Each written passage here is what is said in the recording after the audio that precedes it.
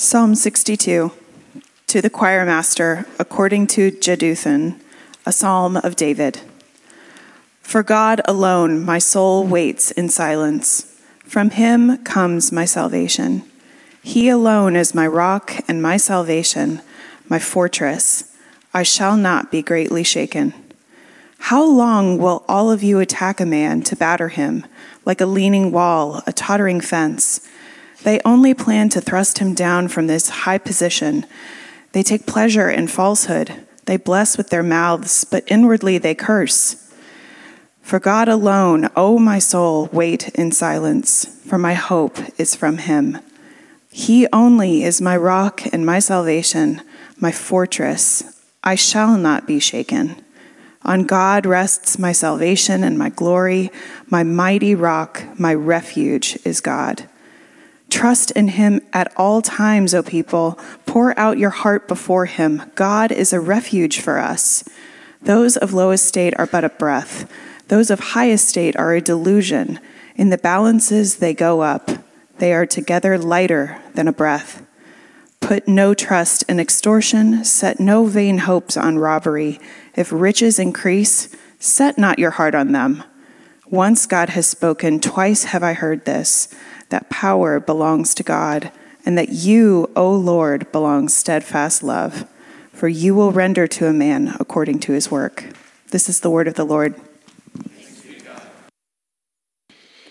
Thank you, Megan. Let me pray for us, and we'll look at this psalm that was just read for us. Lord, we come to you now. We are mindful in your word as you teach us that the grass withers, the flower fades, and yet your word endures forever. We come now to this ancient, modern, and future word, which is living and active, sharper than any double-edged sword that pierces and reveals our own heart. We pray that you would do that now through the power of your Spirit as we sit under this word, Psalm 62, and by your grace are shaped by it. In Christ's name, amen. Psalm 62, guys, it is about the calm confidence of God's people.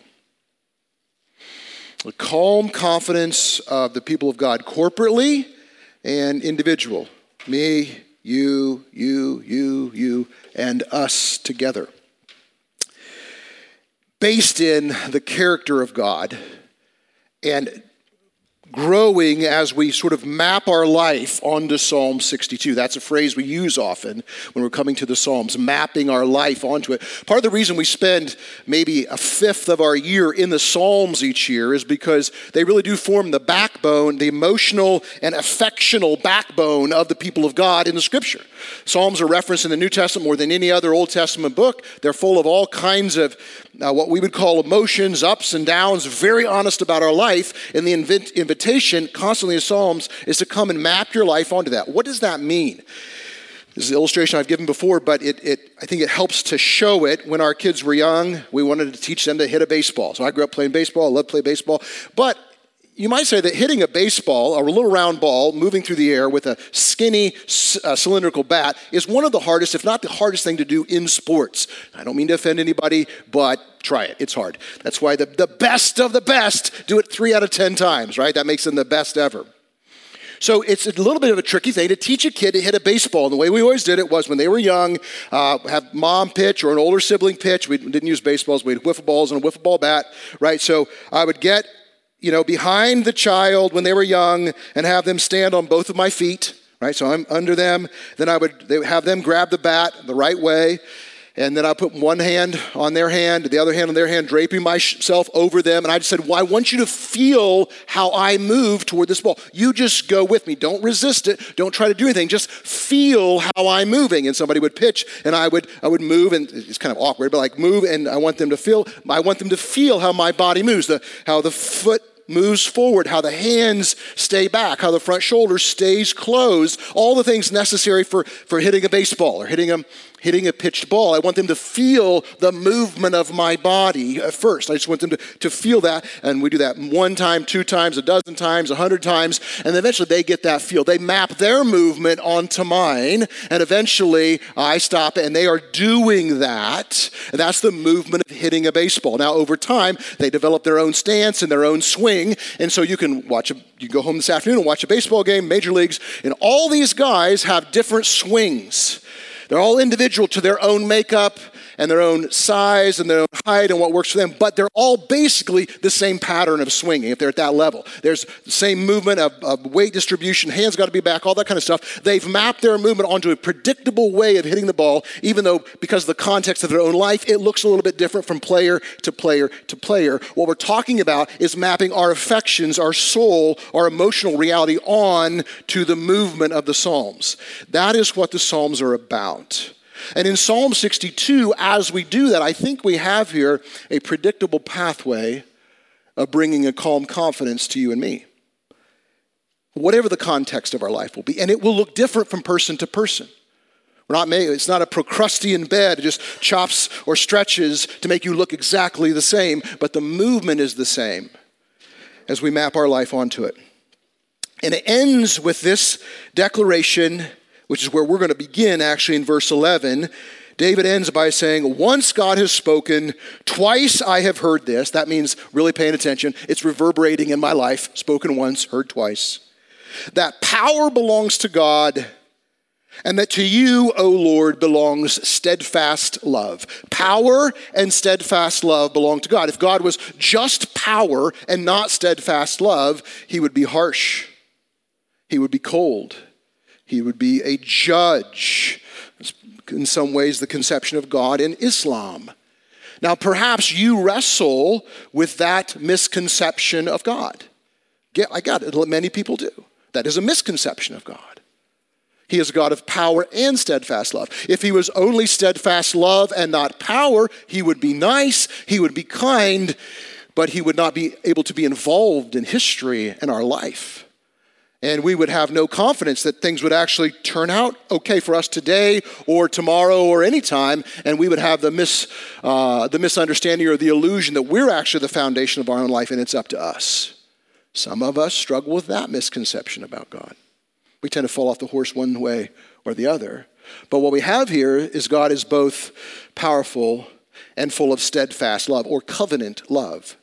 And when we hold those two things together, I think we have this incredible potential for what the Bible calls here a quiet soul, a calm soul that flows out of this covenant relationship with God.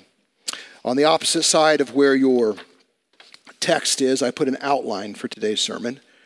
And the lead idea is simply this, starting with that last, or verse 11 there, covenant relationship with God provides opportunity for a quiet soul in a disquieted world. Covenant relationship with God provides opportunity for a quieted soul in a disquieted world. And quiet here in this passage doesn't mean not talking, and that may be part of it, but it means calm, anchored, an anchored soul. Not loud, not restless, in the middle of a world that says what you really need is just more or different than what you have. More or different. And by the way, there's a ton of things to be anxious over, a ton of things to be fearful over, and everything is uncertain. And that other group, whoever it is out to get you and ruin everything. And that's sort of the disquieted world we live in, the storm of all that communication. Covenant relationship with God gives us an opportunity in the midst of all that to exist with a quiet soul. We'll explore what that is. There may be in this outline here, I put 3 questions here. What is a quiet soul? Why is a quiet soul necessary? And how do we get there? What's a quiet soul? Why is it necessary? And how is a quiet soul developed? And I intentionally say it's an opportunity for a quiet soul because the author here, David, is talking about an experiential reality that we can press into but don't have to. And some of us often do not. Some of us perhaps never do. And as a result, we are disquieted as a people or as persons. We don't have to. So maybe I just want to start by saying, if you took a personal assessment, what is the state of your quietness? I don't mean what you look like on the surface. A lot of people can fake it. But what's the state of your deep quietness and anchoredness?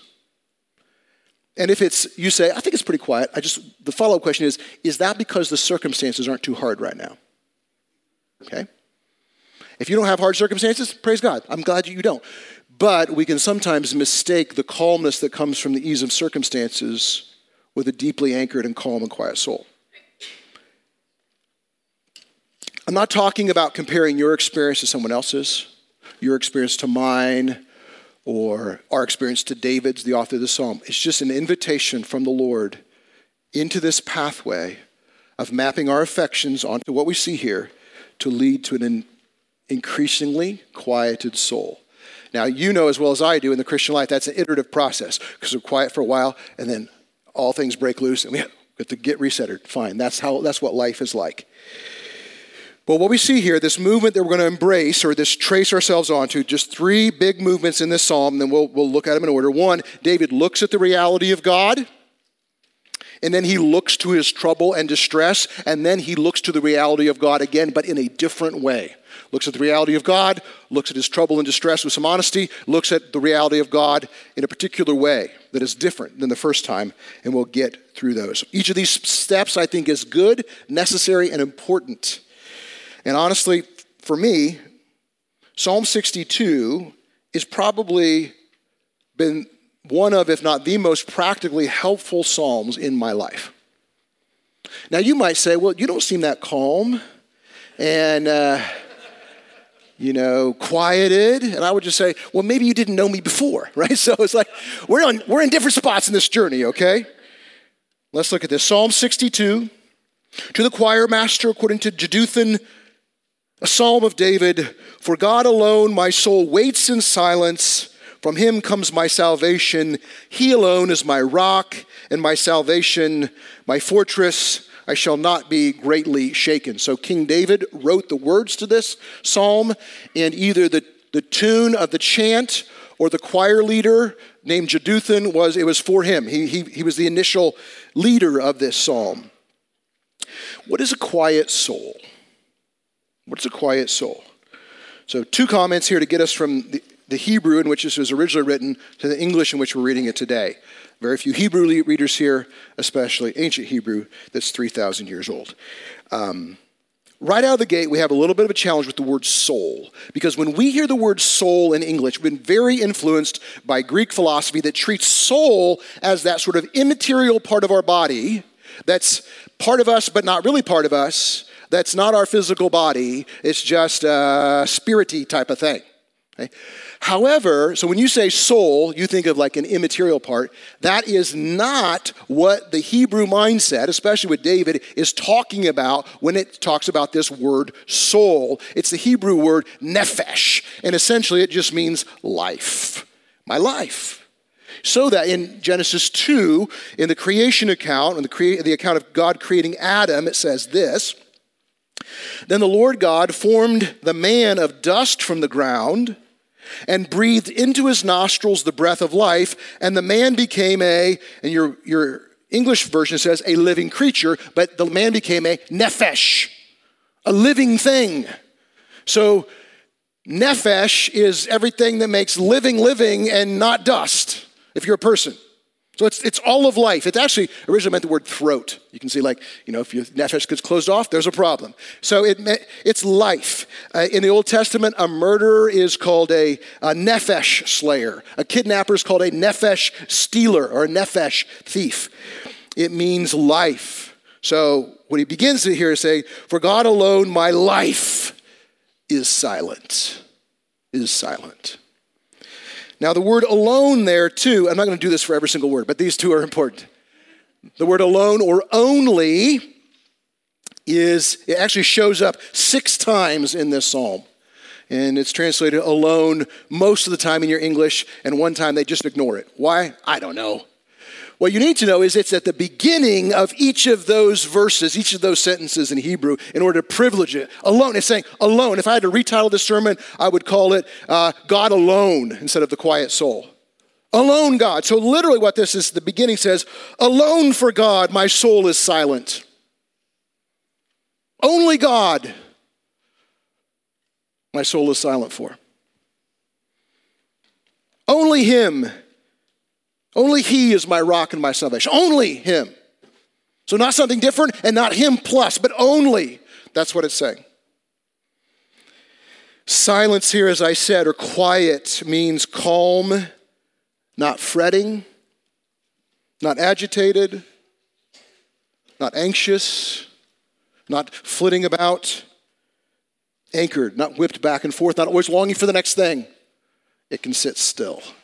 In Psalm 131, the Lord uses the image of a quieted soul as a weaned child in the lap of his or her mother. So that's a child who is calm, sitting with mom, and he or she knows that he's secure. Aware of the environment, perhaps, but secure in mom's lap. So David's saying here, my soul is secure with you only, Lord. He begins by confessing truth. By confessing what this is true. God, only you is the one for whom my life is made. And only in you do I find the calmness and wholeness for which I was created. And when my mind and heart is settled there, then I have this experience. Only you, not something other than you, not you and something else, only you. And we saw some of these metaphors last week in Psalm 61. He is my rock, my fortress, my salvation. Only you, Lord, are my place of safety. Only you are my salvation, my deliverance is really what that salvation there means. Any deliverance in my life from anything, and he's about to see us a couple things. You have things in your life right now for which you are longing for deliverance from. If you're in Christ, the reality is only God is the author of that deliverance that's coming. He may use secondary means, he may use the instrumentality of different things or people or medicines, but it is authored and originates with him. Only God is the source of this wholeness, calm, quiet soul. Therefore, David says, I will not be greatly shaken. He's using psychological language here, like, I won't be shaken. So what David is starting with here is a confession of the truth. He's confessing truth, stating truth out loud. God alone, my soul waits in silence. True, check. From him comes my salvation. Check. He alone is my rock and my salvation, my fortress. I shall not be greatly shaken. Check, check, and check. Now he's doing this for himself. You know, check the my's in there. My soul. He alone is my rock, my salvation, my fortress. I won't be shaken. But it's a communal thing too, because they're doing this psalm together. So individual and in community, we've already done this today. You all have done verse 1 and 2 in a different way. Most of you. Some of you maybe didn't do it as loud as you could have, but you were asked this question. What is your only comfort in life and death? And most of us said something like, that I am not my own, but belong body and soul in life and in death to my faithful Savior, Jesus Christ. Right? It's page 8 of our worship booklet, the Heidelberg Catechism, question 1. We confessed what was true together. We set it before us, this truth. David was doing this in verse 1 and 2, but guys, we have even more light than David. We have so much more light than David. That word salvation in verse 1 and 2 is the Hebrew word Yeshua. Yeshua. That may sound like a familiar word to you.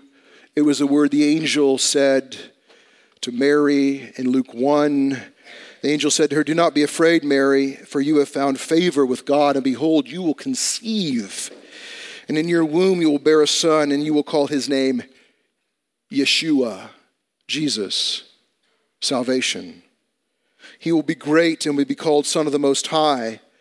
And the Lord God will give him the throne of his father David, and he will reign over the house of Jacob forever, and his kingdom there will be no end. We see more than David did. We have more to lay before us, more to put before us. That's why we come to the communion table each week. No, we're not going there yet, but that's why we come to the communion table. With visible words that we can taste and touch. We are setting the Lord before us as a confessional reality. This is my hope. This is the place of my calm. This is what quiets my soul. And only this is what I'm made for. So we set this before our heart and mind individually and in community. And we think about it, putting it first in our field of vision. We make these confessions of faith. So this is why we want to read the scripture when we can. Meditate on it, memorize it. This is part of the reason we print these bulletins, so that you can take them home. And on a Tuesday morning, you're like, man, I don't know what's going to happen. I'm struggling with hope.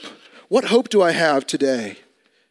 You know, my hope is this, that I'm not my own, but belong body and soul and life and death to my faithful Savior, Jesus Christ. We're going to bring these things to us so they're accessible to us, so they're not so hard to find. If you asked me right now, if you came up to me before service and said, Roger, I got this thread that's unraveling. Do you have a pocket knife I could borrow?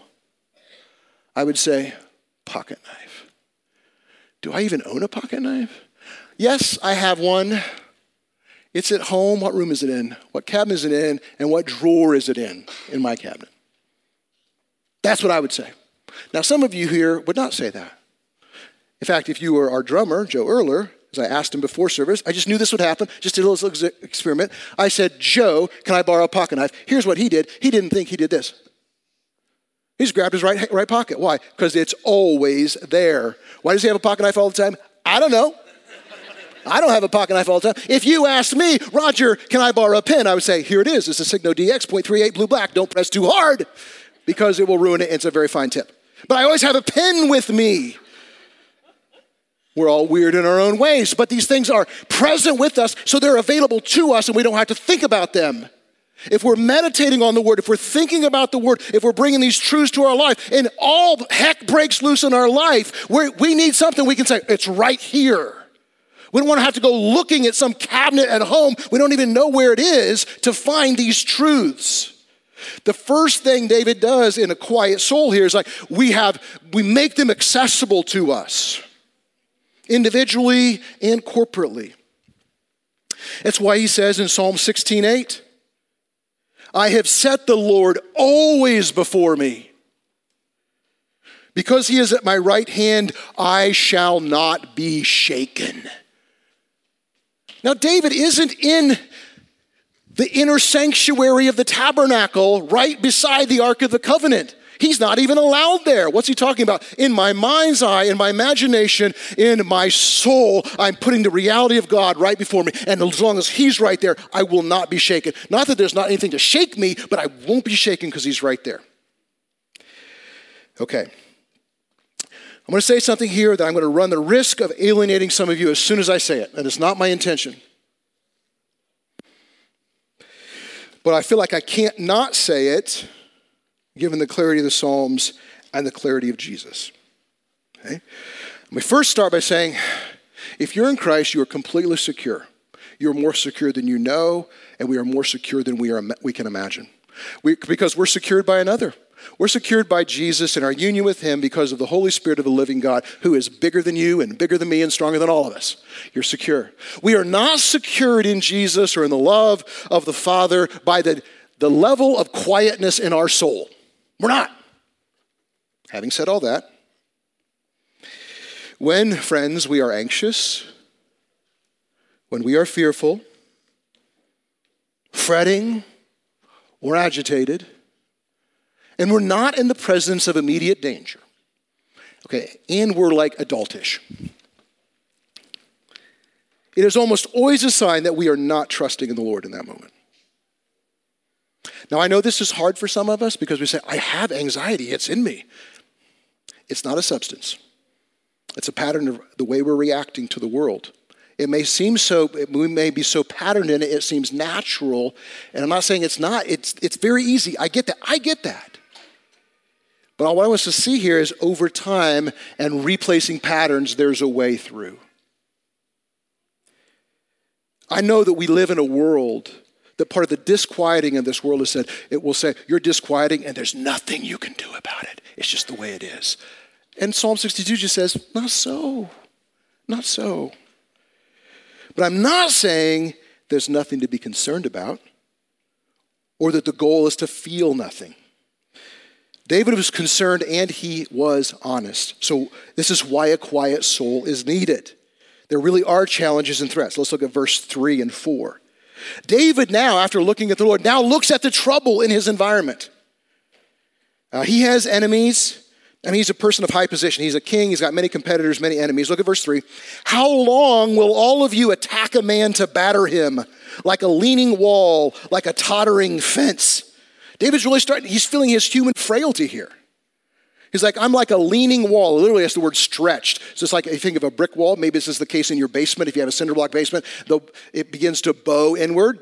That's a problem that you can't ignore. Eventually, it will become a worse problem, right? The soil is beginning to press on the wall, and the wall is beginning to bow. David's like, this is what I feel like.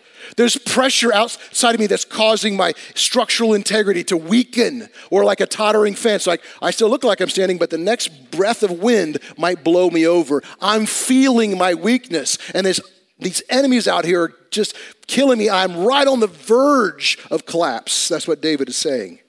So he's not denying his weakness or the challenges in his environment, or that he himself personally feels very lacking in resource. So the biblical ideal of maturity is not to say, look, I'm strong. Look at me, I'm good. I'm strong in myself. I got it. My son Josh plays high school football. We went to the game on Friday.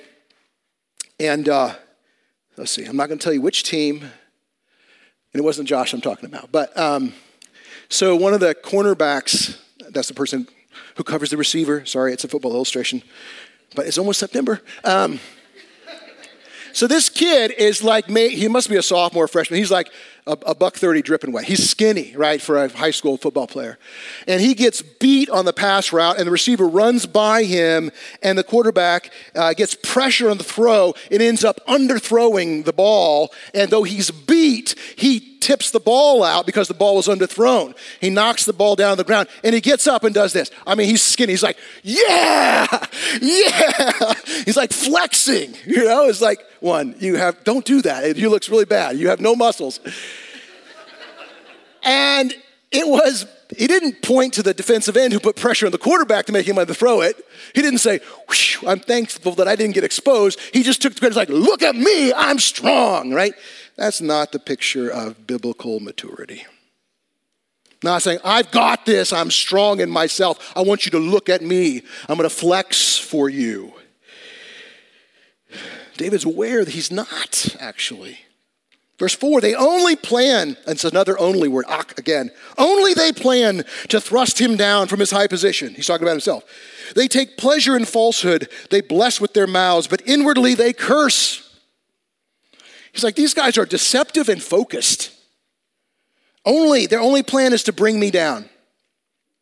So he's dealing with falsehood, relational conflict, lying. He doesn't even know what's happening. He's like, I know they're out to get me, but I don't know how. He's stressed. And so this is, I think, part of the reason the Psalms are so instructive for us as people. He's not saying, I will feel nothing. I'm a robot. There is no problem out there. He's like, I feel it, and it's terrible. And it looks like for a moment, I'm not sure really what's happening here in David's psyche, but he has set the Lord before him, and then what's come into his immediate field of vision is all these problems. Now, you may not have people trying to sabotage your career with intrigue and deception. Right? Now, maybe you do. Maybe you really have a tough work environment. I don't know. But we all have threats to well-being in our life and distress in the context of our own life. And maybe not high-level assassins and intrigue, but it could be rumblings about your company being purchased and the ensuing downsizing that's happening. And you're like, wow, I didn't see that coming. What would I do if this or if that or if that? Maybe on Friday, you went to Quest Diagnostic and are waiting on lab results to come in on tomorrow. Like, man, I don't know. I hope it's not this, but I'm preparing for something else. Maybe it's a feeling of loneliness that makes you begin to think, maybe it's me. Maybe people actually just don't want to be around me. Could be a pattern of conflict with a spouse.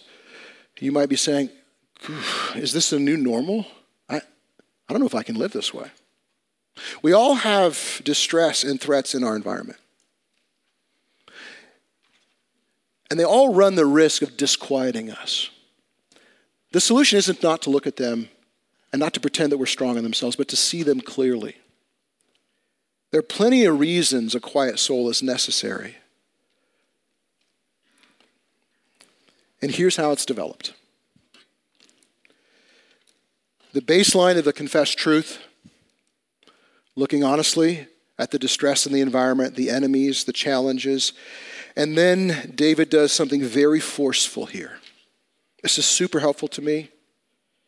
He talks to himself. He preaches to himself. Look at verse 5.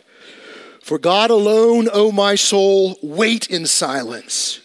For my hope is from him. He only is my rock and my salvation, my fortress. I shall not be shaken. On God rests my salvation and my glory, my mighty rock. My refuge is God. So he's repeating the truth that was set before him, but with a twist.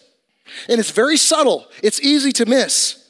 But in verse 1, he makes a statement. Oh, for God alone, my soul waits in silence. Check. I believe that as a doctrinal statement. For God alone, my soul is silent. Cool. But then he presses it on himself in verse 5. For God alone, O my soul, wait in silence. It's like he backs himself in a corner and says, soul, I want you to listen to me. You stop talking. I'm going to talk to you. In our circles here, we call this preaching the gospel to ourselves. Pressing it on ourselves.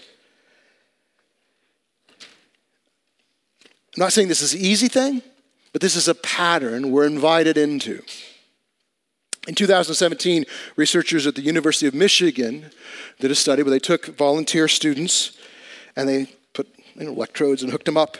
And they said, okay, broke them into two groups and said, okay, here's what you're going to do. You're going to give a 10-minute talk to a group of people in 5 minutes. You have 5 minutes to prepare for this talk, and here's the subject.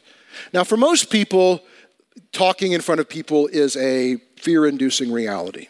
Right, as often we're said, it's the top 3 fear, stress-inducing realities. So they all had that assignment. 5 minutes, go. But they spent like 30 seconds coaching each of those groups. One group was coached, they were both coached to talk to themselves. Do self-talk to get themselves prepared. One group was coached to say something like this. Okay, I can do this. I have just to hang in for a few minutes. I've been talking all my life. I have the same education as these folks, probably. I'm the one in control of what I'm going to say. And they don't even know. That's group 1. Group 2 was taught to say something like this. To talk to themselves in the third person. So for me, it would be like this. Roger, my name is Roger. If you're visiting, if you're not visiting, my name's still Roger. But my name is Roger Williams. Just you need to know that. Roger, you can do this. Roger, you have to hang in there for a few minutes. And this is actually how I talk to myself instead of that. I say, Williams, you've been talking all your life. Williams, you are the one in control of what you're going to say, and the audience doesn't even know it, what you're going to say. So talk to yourself in the third person. 2 groups. Talk to yourself in the first person. Talk to yourself in the third person. What they found is that group 2, those who spoke to themselves in the third person, had a significantly less emotional reactivity to their environment when they were speaking. The electrode showed, really what it showed was the neural pathway activity from the amygdala to the prefrontal cortex was less active. So you didn't get hijacked and feel stressed as much when you had talked to yourself in the third person before doing that. Interesting. So in 2017, University of Michigan researchers declare something like, if you speak to yourself in the third person, it leads to significantly more calm. 3,000 years before that research study, David, under the inspiration of the Holy Spirit, says this, for God alone, O my soul, wait in silence. He speaks to himself. He speaks to his life. In the third person. Why do the Michigan researchers find that? Because that's how God made us. Okay, go researchers, right? Or you could read the ancient text. And see David speaking to himself in the third person, talking to his soul, commanding his soul, saying, soul, know this. Shh, I'm talking now. Listen. On the back of your insert, I put this quote from Dr. David Martin Lloyd-Jones, who was a medical doctor who became a well-known preacher, but he's always very aware of and concerned of the psychological realities going on in the person. And he wrote a book. He did a series of sermons on spiritual depression, which meant just like downness and lowness and lack of confidence in God's people. Lloyd-Jones writes this. This is on the back of your insert at the bottom. I suggest that the main trouble in this whole matter of spiritual depression, in a sense, is this, that we allow ourselves to talk to us instead of talking to ourselves. Have you realized that most of your unhappiness in life is due to the fact that you are listening to yourself instead of talking to yourself? Take those thoughts that come to you the moment you wake up in the morning. You've not originated them, but they start talking to you. They bring back the problems of yesterday, etc. Somebody is talking. Who's talking to you? Yourself is talking to you. Now, the psalmist's treatment was this. Now, he's quoting Psalm 42, which has the same line in there. Instead of allowing this self to talk to him, he starts talking to himself. Why are you cast down, my soul, he asks. His soul had been depressing him, crushing him. So he stands up and says, self, listen for a moment. I will speak to you. David does this here. Self, listen. Wait in silence for God alone. He is your refuge. How many times does that have to happen in our life? I know it's more than once. You know, this is the iterative process of walking with Jesus. What happened here, David began with this confession, God is my refuge. What interrupted that field of vision with all the issues, and he forcefully then takes the confession and puts it back in front. You may not feel like you can do that today. Friends, it is within your power to make the effort to do it. Just make the effort. It's okay. Now, here's a great thing. We're not alone in this. He turns and then he says, trust in him at all times, O people. Pour out your heart before him. God is a refuge for us. Now, David begins to, after he's confident, he begins to talk to other people. But don't miss this. They're singing this in community. They're hearing David say that to them. We need one another also to forcefully communicate this gospel to us. Don't forget, Roger, God is a refuge to you. I need you to say that to me sometimes. Because when we're weakened, it's hard to keep that in our field of vision. On the very front of your insert, of your worship booklet here, I'll put a quote from Dietrich Bonhoeffer in his wonderful little book called Life Together. This is, we would say, gendered language today, because he's talking about men, but he was also talking about an underground seminary that only had men in it. So I didn't think it was worth it to change the words. God has put his word into the mouth of men in order that it may be communicated to other men. When one person is struck by the word, he speaks it to others. God has willed that we should seek him and find his living word in the witness of a brother in the mouth of a man. Therefore, a Christian needs another Christian who speaks God's word to him. He needs him again and again when he becomes uncertain and discouraged, for by himself he cannot help himself without belying the truth. He needs his brother man as a bearer and proclaimer of the divine word of salvation.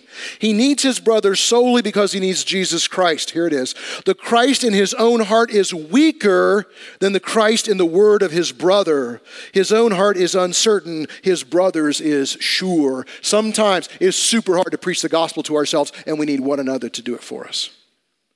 That's how God has created us to be. He's created the Christian community to be this way. That's why Lone Ranger Christians tend to die on the vine. We're not created to be alone. We're created to be part of a community called a body, a church, where we speak the gospel to one another in our frailty and in our need because of our frailty and because of our need. At that point, he begins to see things more clearly. He says, those of low estate are but a breath. That's common folk like you and me. He's a king, right? They're but a breath, a vapor. Actually, it says this in the Hebrew, only a breath are normal people. Those of high estate, like him, a king, are a delusion or a lie. He sees it clearly now. There's no high estate when it comes to comparing ourselves to the Lord. In the balance as they go up, they are together lighter than a breath. Put no trust in extortion, set no vain hopes on robbery. If riches increase, set not your heart on them. He's now seeing the enemies and the distresses for what they are, because he's seeing them now through the lens of who God is in his fullness. And what is God? He says it again in verse 11. Once God has spoken, twice I have heard this, that power belongs to God, and that to you, O Lord, belongs steadfast love. You are powerful with covenant love, and you will render to a man according to his work. And there he's talking about the enemies again. At the very end, he comes to say, I'm rooting my confidence and my stillness in who you are. You are powerful with steadfast love. And the reason we come to the communion table now, friends, is because this salvation, this Yeshua of God, took that power and that steadfast love, and he submitted it to the cross for our sake. That you were held secure now in union with him. And from that position, held by him, can set the Lord ever before you, in front of whatever is going on in your life today. So when we come to the table, and I would say that if you're in Christ, I want to invite you to this table, and you take the bread and the cup, I would encourage you to think about looking at your world on the other side of the bread and cup. Hold it up in front of your face and say, whatever else is in my world is going to be seen through the lens of this bread and this cup. Let me pray for us. I'll invite you to come to the table.